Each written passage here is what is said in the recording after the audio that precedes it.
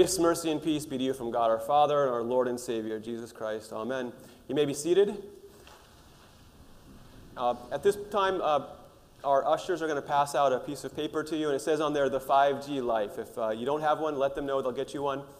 So it's a graphic designed by one of our members here, or one of the people that do a lot of stuff on Facebook, Katie Chalmers. So thank you, Katie, so much for your work there. The 5G life. What do you think about when you hear the words 5G? What images or ideas come to mind with 5G? I know you hear it sometimes. Cell phone service, Wi-Fi. Faster. Conspiracy theories. Okay, we're going to leave that one go. Yes, faster. Communication. Anybody else?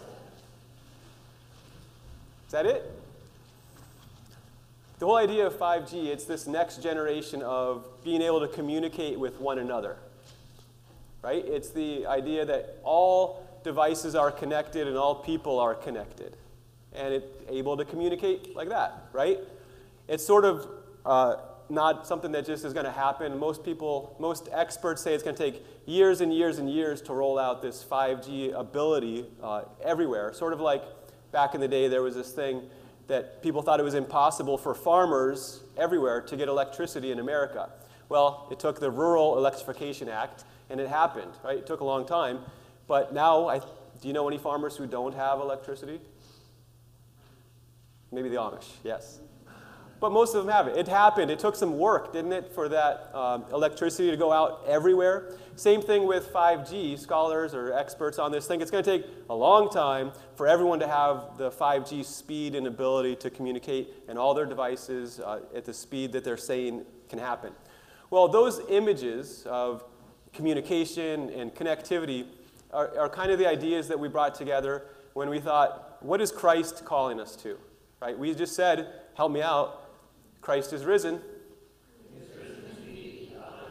We say that, and we believe it. Christ is risen. And just like he showed up to his disciples, he shows up to us, and he calls us to follow him. He calls us to a life. And the church leaders have put it together with these 5Gs.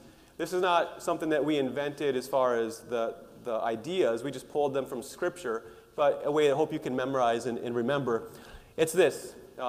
Christ calls us, and he calls us to the 5G life. The 5G life, as you see, is gather, group, grow, give, and go. You want to say it? Gather, group, grow, give, go. All right. Some of you can say it fast. Anyone want to try it? Gather, group, grow, give, go? I've been saying it a while. But anyway, hopefully you can say it like that or think it, understand it. This is not 5 commandments. The 5 commandments of St. Paul, 5 new things you have to do. You have enough commandments, right? Enough things on your to-do list. This is more, I think of it like this. It's an explosion of joy, right? When you love something, like you want to spend time with your granddaughters or grandsons, you carve out time in your schedule. You give up everything else. And you don't have to spend time with your grandkids. You want to, right? Or with your girlfriend, or your wife's having a bad day, and you're like, honey, I got this. I'll wash the dishes. You go sit down. You don't do that because it's written somewhere as a commandment. You do it out of love. It's because of this joy inside of you, right? So this 5G, the gather, group, grow, give, and go, it's not 5 commandments. It's us just responding to Jesus and his grace. Make sense? It's a life of joy. All right. So last week, I was really nervous last week. And I don't know why. I think it was because Easter and there was a lot of people here. And I began my sermon sort of a train wreck, and I ended it with a C.S. Lewis poem, and my wife was like, no one understood that poem. So I'm going to try to redeem myself with a different quote from C.S. Lewis today. Sorry, Melissa, I don't mean to put you on the spot. She's just being honest. So here's a different quote from C.S. Lewis, and I really like this because of our beautiful day. All right? Think a couple weeks ago, maybe 10 days ago, when it was snowing. Right? Isn't it great to live in Buffalo? Didn't we get snow, what do you call it? Golden snow. Yeah, we get the award for having the most snow, right, of a big city. Yeah, lucky us, right? It wasn't too long ago we had snow, but now it's a beautiful day. So keep that in mind as you listen to this. He says this, the miracles that have already happened are, of course, as Scripture so often says, the first fruits of that cosmic summer which is presently coming on. Christ has risen, and so we shall rise. St. Peter walked on water for a few seconds. And the day will come when there is a remade universe, a new world. To be sure, right now, it feels wintry enough. But often, especially in Buffalo, often in the very early spring, it feels like that. 2,000 years are only a day or two by this scale. A man really ought to say, the resurrection happened 2,000 years ago, in the same way that he says, I saw a crocus yesterday. Because we know what is coming behind the crocus. The spring comes slowly this way. But the great thing is that the corner has been turned, and we can see it today. There is, of course, this difference. And this is my point. There is this difference, that in the natural spring, the crocus cannot choose whether it will respond or not. We can. We have the power either of withstanding the spring and sinking back into the cosmic winter, or of going on into those high midsummer pomps in which our leader, the Son of Man, already dwells, and to which he is calling us. It remains with us, and I'll say by grace, by God's Holy Spirit, it remains with us whether or not to follow, to die in this winter, or to go into that spring and that summer the Lord has for us. Good words? Those make more sense than what I shared last week? The spring is coming. We can feel it, right? In the same way, our Lord is coming, right? He's bringing us a new life. And so we want to respond to this life and actually say, yes, I am going to enjoy what God is bringing, right? And so the 5G life is the gather, group, grow, give, and go, but it's a little bit more detailed. The first gather is really gather for grace. This is something that our Lord says, hey, I'm calling you to this. And respond, like the crocus, respond. So I want to show you today, of course, not everything, but just some things. Turn in either your Bible or your bulletin to the gospel reading. We'll look and see how Jesus gathers us for grace from this passage. So if you don't have one, grab one. You'll want it. Verse 19. On the evening of that day, this is Easter, the first day of the week, the doors being locked where the disciples were for fear of the Jews. I'm going to stop there a second. That's the same place we are, right? We have been gathered, we're gathered together. At this point, the disciples have not seen Jesus. They've heard that Jesus might not be in the tomb, but they haven't seen him yet. They're gathered together and they're afraid. Think about this. If someone came in here today and they got by Ken and they dragged me out and took me to jail, or worse, next Sunday, $10 says you wouldn't be here. Maybe you would. I hope you would. But if I got dragged out for being a Christian, it would be hard for you all to gather, right? You'd be afraid. It's just common sense. Maybe God would give us supernatural courage for that. But they're afraid. And we're in the same place, right? We all have different fears. We're not afraid of people, hopefully at this point, coming in and persecuting us. But we have fears. We have worries. We have things in our hearts that are hard to deal with. Everyone has different ones, right? The person next to you may have something totally different than what you have. But we all gather and we're sort of afraid of something or worried about something. In that instance, here it says this, Jesus came and stood among them and said to them, peace be with you. Look, the doors are locked. Jesus could have knocked on the door. Hey guys, it's me, Jesus. Let me in. But instead he goes right through the doors supernaturally. And I think he does that because John wants us to know that that's what Jesus does now. When we gather for grace, Jesus shows up supernaturally and stands among us. And then he says this famous line, hello, weary travelers, shalom. He says, peace to you, right? He gives us peace. Now, if you read the whole Gospel of John, chapter 14, 15, 16, he says, peace I give with you, not the peace of the world. I give you a different kind of peace. And that's what he does. He comes and says, peace. To your afraid heart, to your sinful heart, he comes and says, everything is at peace. I've died, I've taken your sins into the tomb, and I've risen. There's nothing against you anymore. God is for you. All right, so verse 20. When he had said this, he showed them his hands and his side. And then the disciples were glad or joyful when they saw the Lord. One of the things Jesus wants to do when we gather for grace is give us joy. Right? This whole life is an explosion of joy. Jesus is alive and he loves us. So we have joy. Or he wants to give us joy. Verse 21. Jesus said to them again, peace be with you.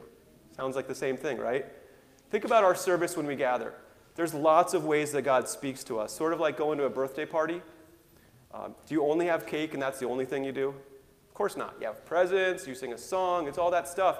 It's over and over. So again, here Jesus speaks, same thing, peace to you again when they gather. And then he kind of gives them a commission. He says, as the Father has sent me, even so I'm sending you. And that's kind of coming around the horn, gather, group, grow, give, go. That's more that I'm sending you out. We'll get to that. But for now, this is what he sends the church to do. Verse 22. When he had said this, he breathed on them and said to them, receive the Holy Spirit. You can gather lots of places for lots of reasons, right? You have a lot of different things you can go to. You can go to a Bills game or a Sabres game or a financial planning convention or name it, right? Pick it. Lots of things you can gather. And all those can be very good.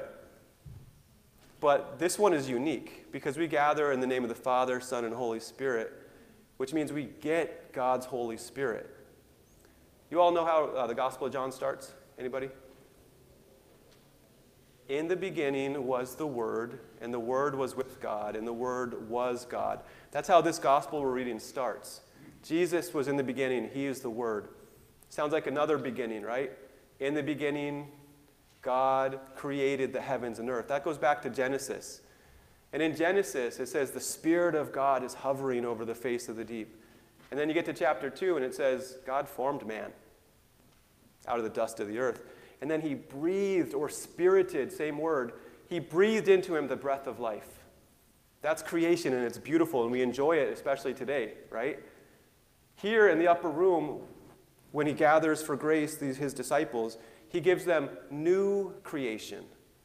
And that's how this gathering is different than any other gathering. We gather for grace and get a new creation.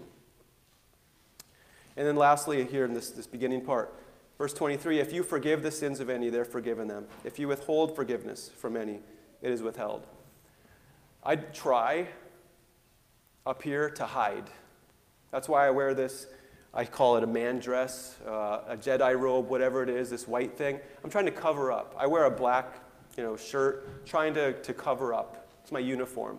But there's one thing that should stand out. It's just this white thing here.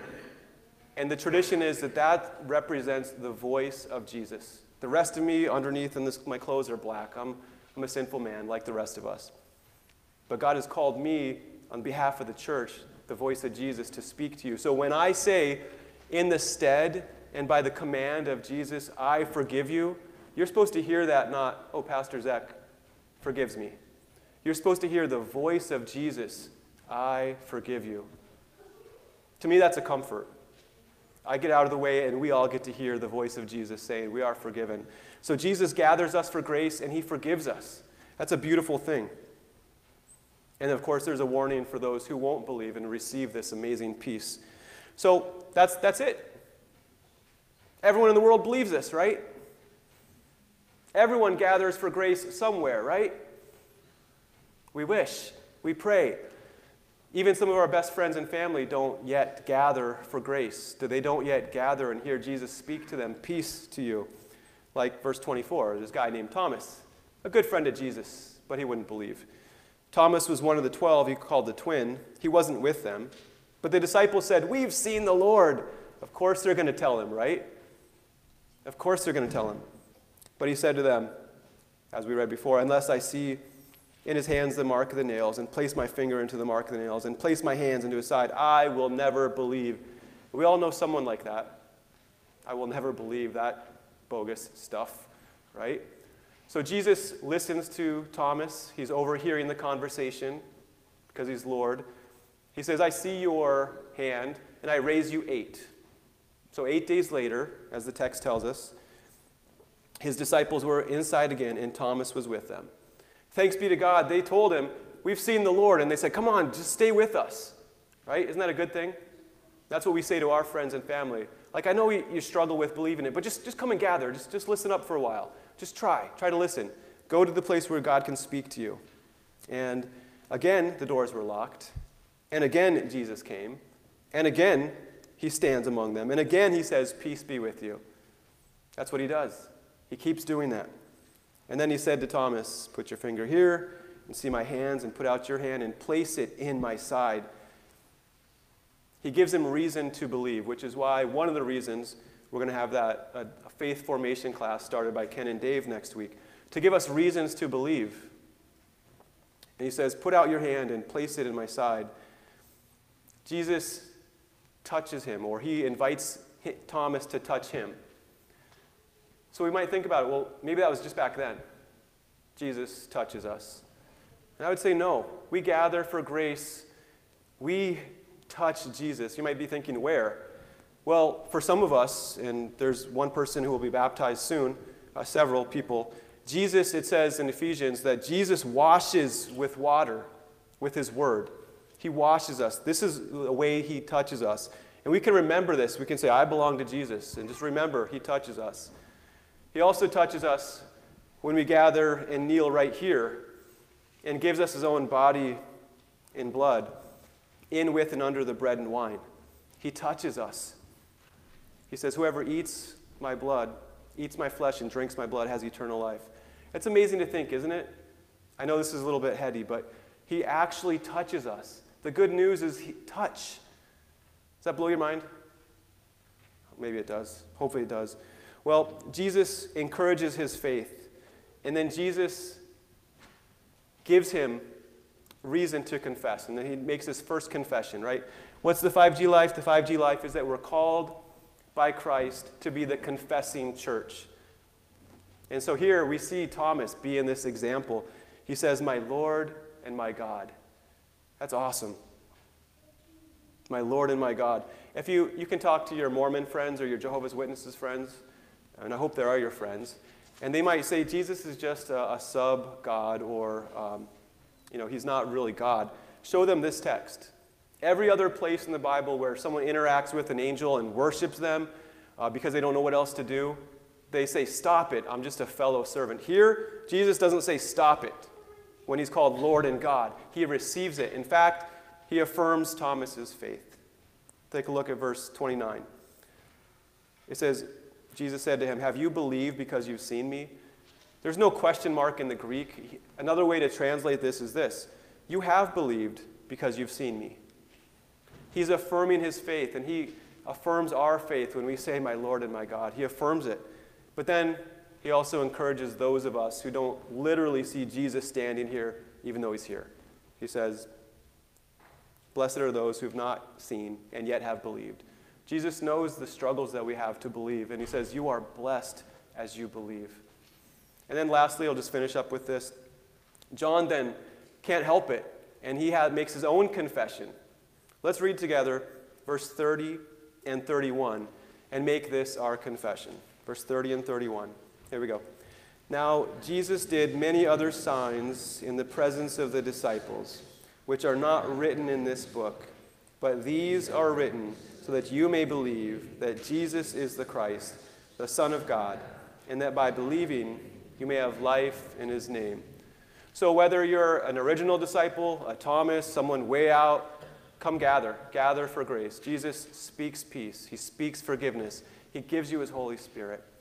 He's with us here, and he wants to gather all his children home. Amen.